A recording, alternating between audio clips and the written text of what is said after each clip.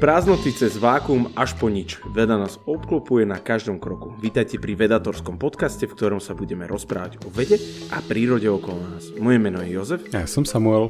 Tento podcast vychádza v spolupráci so SME. Sámko, keď som videl epizóda o ničom, zajasal som, že nebudeme musieť sa o ničom baviť, možno len shooting shit a tak, ale keď som sa troška do toho ponoril, čo som sa veľmi troška do toho ponoril, napríklad oproti tebe, veď stále som laik a tak ďalej, tak veľa som o tejto epizóde rozmýšľal. Mm-hmm. O čom? Lebo, no to je to, že o ničom, lebo ľahko sa povie, že napríklad keď som bol dieťa, som si, že vákuum je nič. Ale reálne nie je nič. Je tam priestor, je tam možno nejaká tmavá energia, možno temná hmota a tak ďalej. A že keď sa človek naozaj nad tým zamyslel, že neviem si predstaviť naozaj, že nič. Také nič, ako je mimo vesmíru napríklad. To je presne také. Skoro je to také podobné, ako že vymyslieť novú farbu. Že vymyslí si v hlave novú farbu, ktorú nepoznáš. Tak neviem, či to niekto dokáže, ale ja to nedokážem. A mi to prišlo taký zaujímavý len... že hlboká myšlienka v tom, že čo je vlastne nič. Tak. Ja úplne súhlasím a veľmi obdivujem, že si zahrnul alebo že si tam použil ten príklad s prázdnym priestorom, lebo občas, keď sa rozprávam s ľuďmi, tak už len koncept vákua je pre nich cudzí. Že čo je to nič? Že vyhádžem celý nábytok z bytu a už je tam nič?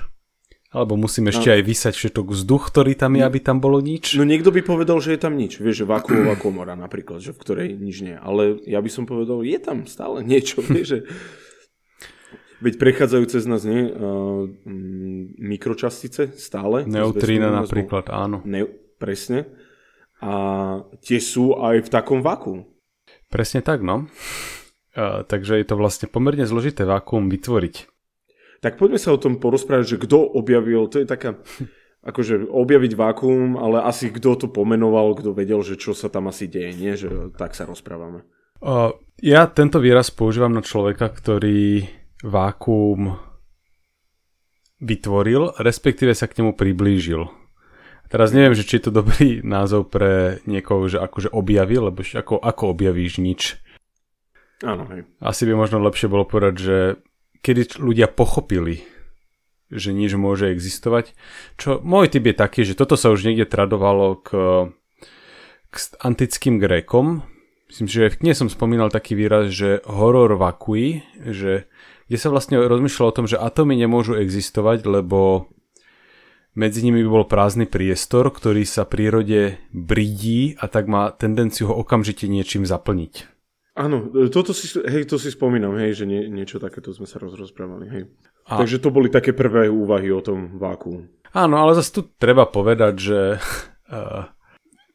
takmer k hociakej takejto myšlienke podľa mňa nájdeš nejakého Gréka, ktorý tvrdil toto a potom ktorý tvrdil niečo opačné a potom keď vieme si z nich povyberať tých správnych a aj tu boli teda takí, ktorí zastávali, že vákuum by malo existovať, ale zase boli takí, ktorí argumentovali proti a nebolo vlastne jasné, kým sa do toho riadne neoprela fyzika a k tomuto existuje taký podľa mňa extrémne impozantný experiment, ktorý v roku 1654 spravil niekto, kto sa volá, že Otto von Gerke. Ale neviem úplne, ako sa to číta, Gerike alebo Gerke. Gerke by som povedal. Ktorý v podstate, že vynašiel prvú vákuovú pumpu. Normálna pumpa slúži na to, aby si vzduch do niečoho natlačil, napríklad do plážovej lopty. Vákuová pumpa vzduch vysáva. A keď máš... Presný opak. Áno. Keď máš loptu a vysaješ z nej vzduch, tak splasne, lebo na ňom tlačí atmosféra a znútra netlačí nič. Ale ak máš niečo pevné, čo odolá tlaku zvonku, tak vo vnútri postupne vytvoríš viac a viac kvalitné vákuum. Porozprávame sa o tom, že či... Áno, hej. Mm-hmm. No a on robil taký krásny, nechcem to ani nazývať, že experiment, lebo experiment je niečo, čo urobíš a chceš vedieť, ako to dopadne. U neho to bola skôr demonštrácia, kde teda chcel ukázať, že tá jeho vákuová pumpa čo dokáže. Spojil dve železné polgule. A potom vysal vzduch, ktorý bol medzi nimi, aby tam vzniklo Nedá sa povedať úplne vákuum, ale relatívne blízko vákua, minimálne na danú dobu. Takže Áno, na 17. storočie určite. No. Čiže vysal vzduch z týchto hemisfér, no a potom na oba ich konce pripojil konský záprach. Robil to v rôznych variáciách, myslím si, že v jednej z nich bolo, že 6 koňov ťahalo jednu hemisféru, 6 koňov ťahalo druhú hemisféru a nedokázali ich rozpojiť.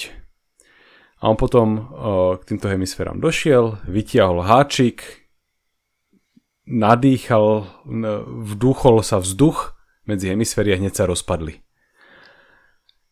A otázka bolo, že čo vlastne drží pokope tie hemisféry, prečo ich ani tie kone nedokážu odtrhnúť od seba? A odpoveď je taká, že ich vlastne držal atmosférický tlak.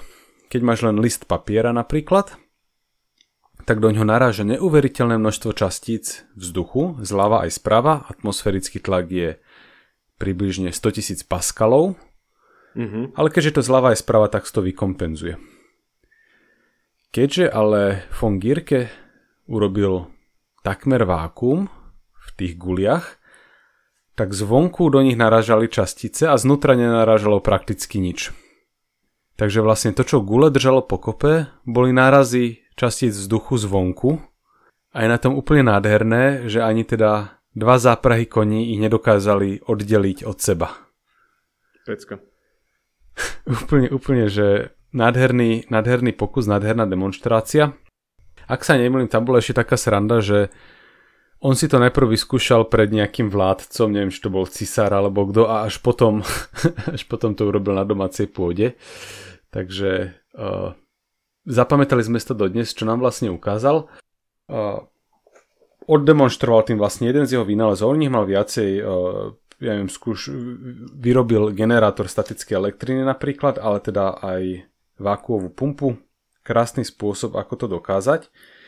A vlastne nasmerovať ľudí k výskumu vákua. No, to by bola moja otázka, že dá sa vákuum skúmať? A kvôli čomu skúmať, hej? Že... No, ono je vlastne otázka, že čo by si skúmal na vákuum, keď tam nič není. Ale minimálne môže byť zaujímavá otázka, že ako dobre vákuum dokážeš vyrobiť, čo bolo veľmi dlho veľká výzva. Ako veľmi sa dokážeš priblížiť. Momentálne rekordy sú niekde na úrovni, že 1 bilióntina atmosférického tlaku. To by sa tiež ešte kone mohli aj rozdrapiť a nič by s tým nespravili. Takže vieme vytvoriť takmer úplné vákuum, ale nikdy nie 100%. A teda vlastne to, čo ľudia skúmali, je teda prvá veľká výzva, ako sa vieš približiť k dokonalému vákuu. Čo všetko odtiaľ dokážeš vyhodiť. Lebo keď sa ti 10 na 23 častíc tlačí dovnútra a vnútri už nie je takmer nič, tak je veľmi ťažké urobiť, že aby si ešte to niečo, čo je vnútri, povyhadzoval, aby ti tam nič nevletelo späť.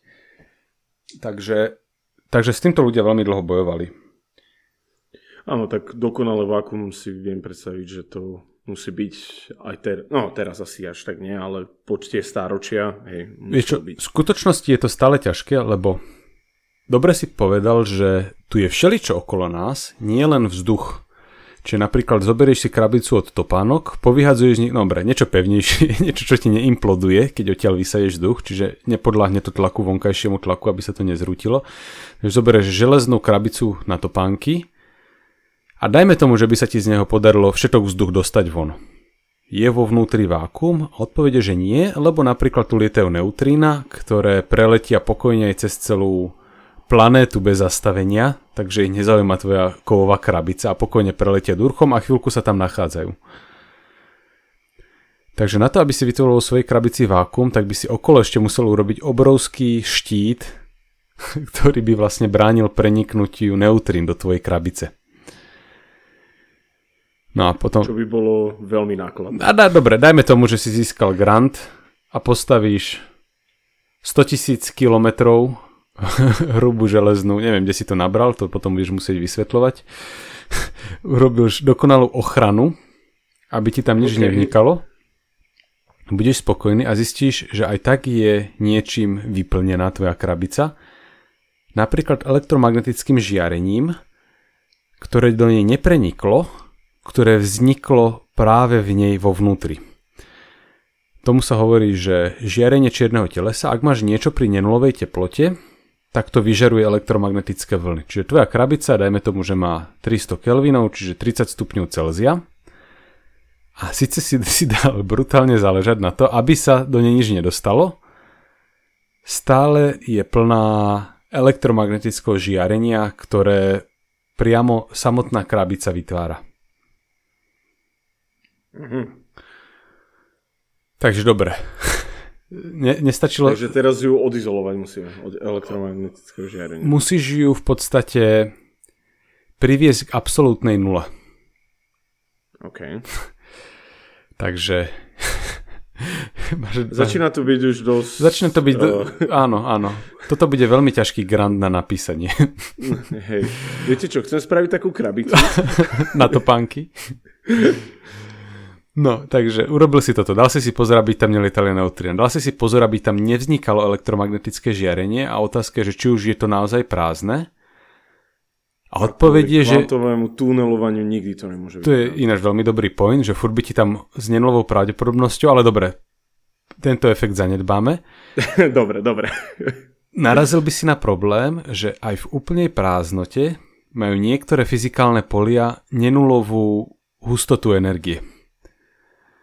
Napríklad Higgsovo pole, ktorého kvantom je Higgsov bozón, je fascinujúce tým, že má v stave najnižšej energie nenulovú energiu. Že pre Higgsovo pole je energeticky výhodnejšie niekde byť, ako tam nebyť. Pri väčšine častíc to neplatí, že je energeticky náročné niekde vytvoriť elektrón, niekde vytvoriť neutríno, niekde vytvoriť fotón, ale pre Higgsové pole je energetickejšie výhodné byť pri istej hodnote ako nebyť. Takže vlastne si, že všade vo vesmíre je nejaká nenulová hodnota Higgsovho pola, ktorú by si povedal, že tak dobre. Ono je všade to pole. Áno. Okay. Ono je všade v istom slova zmysle. No a povieš si tak dobre, tak vylopatujem odtiaľ ešte aj toho Higgsa a toto by mohlo byť veľmi problematické. Okrem toho, že nevieme, ako by si to spravil, tak aj keby sme vedeli, tak je asi rozumné to nerobiť. Lebo z pohľadu fyziky, čo je to vákuum? Vákuum je stav s najnižšou energiou. Čo je ináč úplne iná definícia, ako sme zvyknutí. Bežne, že vákuum je, že keď všetko vyhodíš, tak to tam je. Ale fyzika sa pozerá na svet občas trošku inými očami, napríklad tým, že máš nejaký model, ktorý môže obsahovať nejaké častice, ktoré majú energiu a vákuum je stav systému s najnižšou energiou. A keď tam máš Higgsové pole, tak už máš teda ten prvý problém, že stav s najnižšou energiou nie je úplne prázdno, ale len také ako keby, nechcem to nazvať, že poloprázdnom, ale hovorí sa tomu, že má nenulovú, vákuovú, očakávanú hodnotu. Taký divný názov. OK. No a my vlastne pri tom Higgsovi nevieme povedať, že či je toto úplne najnižšia energetická hodnota pre ňu, alebo by mohol byť ešte výhodnejšej polohe. Tomuto sa niekedy hovorí, že falošné vákuum. Že nie si v stave s najnižšou energiou, ale si v takom stave, že hoci čo spravíš, tak tá energia stúpa a musel by si urobiť veľkú zmenu, aby sa to všetko zlepšilo. Môžeš si to predstaviť tak, že nachádzaš sa v kráteri sopky. Každým smerom z bodu, kde sa nachádzaš, je to do kopca, ale celkovo sa nachádzaš pomerne vysoko.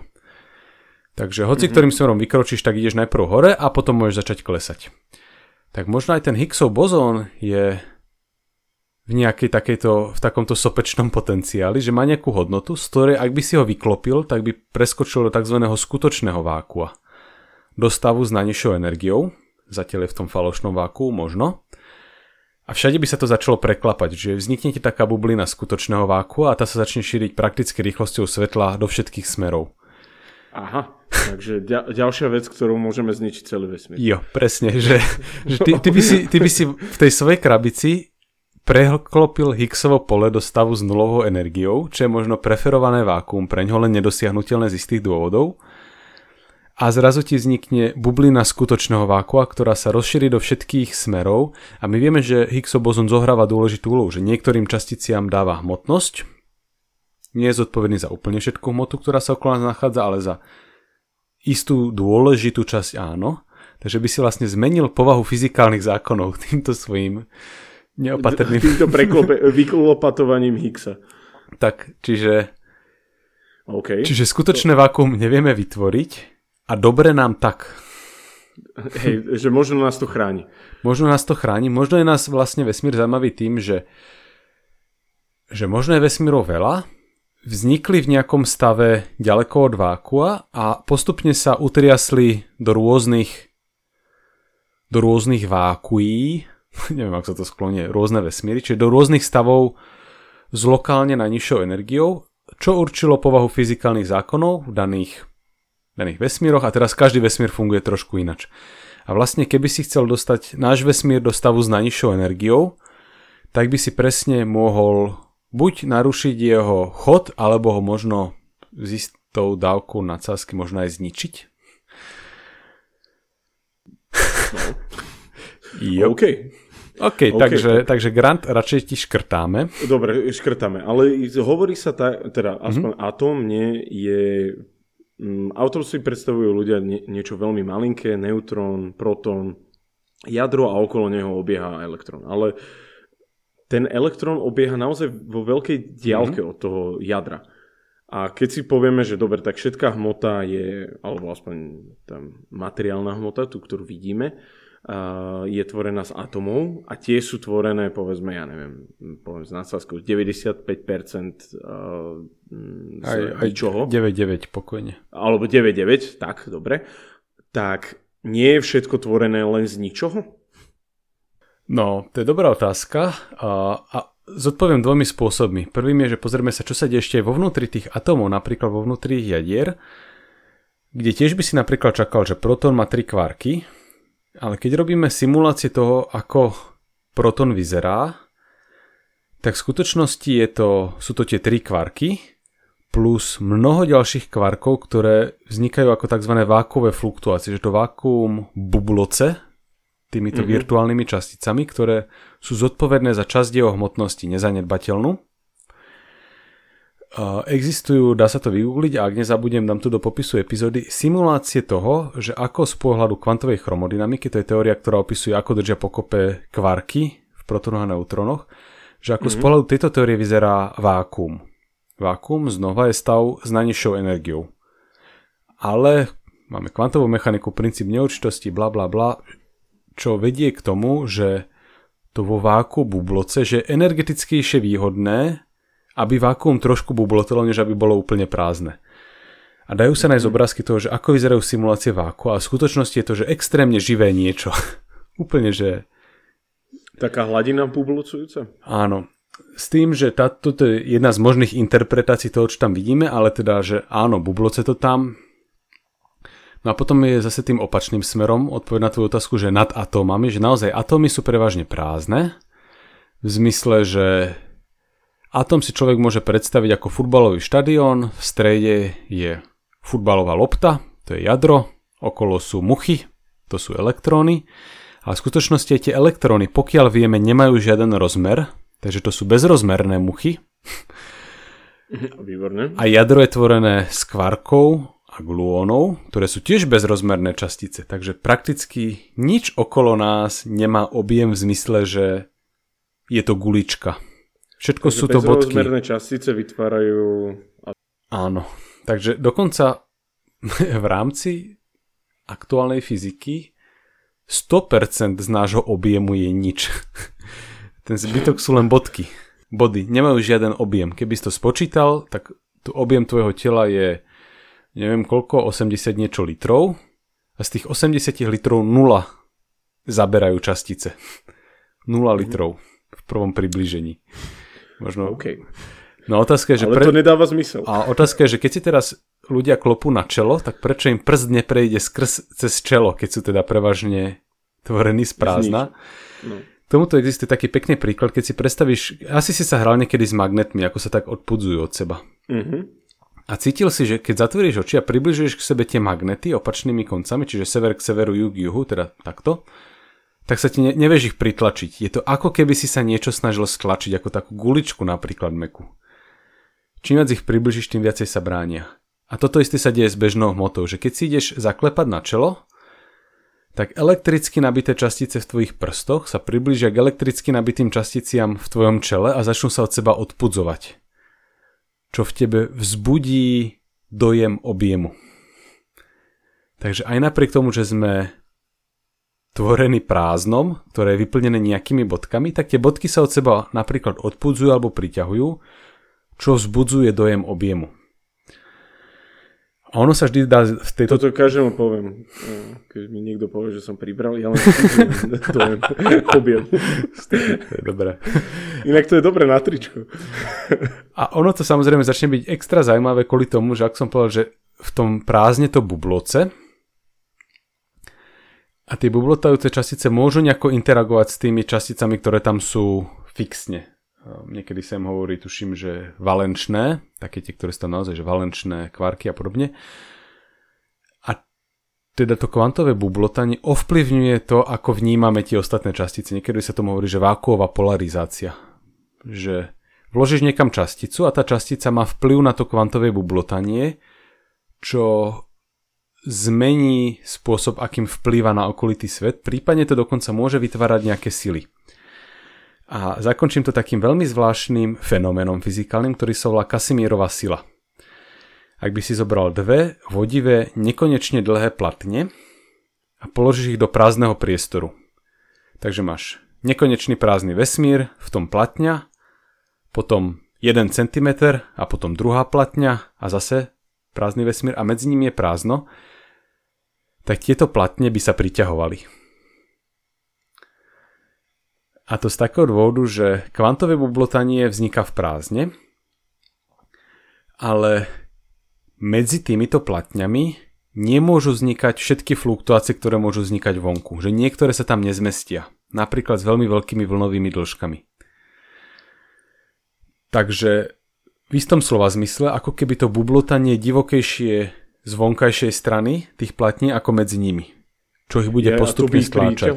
Áno. To divokejšie bublo? Áno. To je šialené. Je to šialené a iný spôsob, ako sa na toto pozerať, je, že keď si spočítaš, aká je energia vákua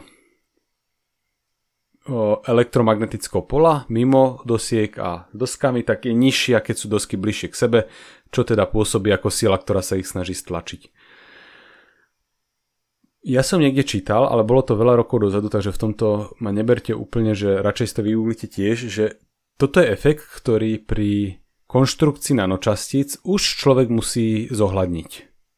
Čiže keď robíš nejaké mikročipy a podobne, tak musíš si na toto dávať pozor. Iný uhol pohľadu na to, že toto je nejaký prejav kvantovej povahy chemických síl, a vedú sa spory o tom, že či je to isté, nie je to isté, ale to už by sme teda veľmi zišli z otázky, že čo to vlastne je, nič. Tak, o ničom sme sa dokázali dosť veľa porozprávať aj o váku, takže ďakujem ti veľmi pekne aj, že si, akože budem nad tým rozmýšľať, lebo fakt je to jedna z mála, ale že je to taká téma, ktorá vo mne vzbudzuje také, neviem, je to také niečo, ako keď sa človek pozerá na nočnú oblohu, proste, že Jo. Je tam viacej za tým, ako si človek podľa mňa uvedomuje. Má to veľké filozofické presahy, hej, presne. Áno, hej, presne tak. Ďakujem vám veľmi pekne, naši posluchači, že ste si nás znova naladili, že nás počúvate, že Samka pozeráte aj na Instagrame, robí perfektné Instagram storky každý deň, neviem, ako to dokáže nájsť si čas, ale kudos. Nájdete ho aj na Facebooku, aj na vedator.space, to je naša stránka. Môžete nás podporiť na Patreone, čo by sme sa veľmi tešili a tí, čo nás podporujete, si to nekonečne vážime. A budeme robiť nejakú live akciu, tak dáme vám čo najskorej vedieť detaily, lístky a tak ďalej. Takže tešíme sa na vás. Majte sa pekne.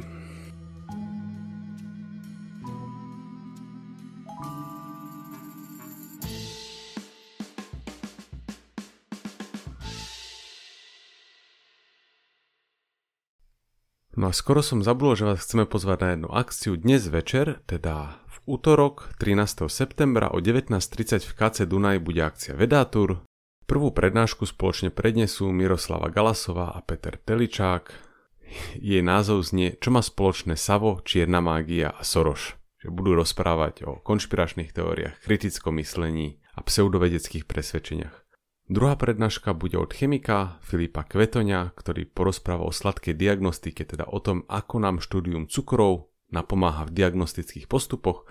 Tretia prednáška bude odo mňa a budem rozprávať o malých čiernych dierach vo veľkom čiernom vesmíre a o tom, ako progres v časticovej fyzike môže byť v najbližšej budúcnosti hnaný prekvapivo pozorovaniami vesmíru. Takže ešte raz, v utorok večer 19:30 v KC Dunaj, link nájdete v popise epizódy. Veda nám ukazuje, že okolo seba vidíme len 4% vesmíru. Veda nám hovorí, ako sa zo šikovných primátov za milióny rokov stali moderní ľudia. Veda nám prináša vakcíny a lieky, uľahčuje život, naznačuje, ako bojovať s klimatickou zmenou. Ja som Tomáš Prokopčák a vedu milujem. Preto vám každý týždeň v spolupráci s našimi kolegami prinášame podcast Zoom, plný najnovších a najzaujímavejších vedeckých objavov. Zoom nájdete každú stredu na webe denníka SME alebo vo vašej podcastovej aplikácii.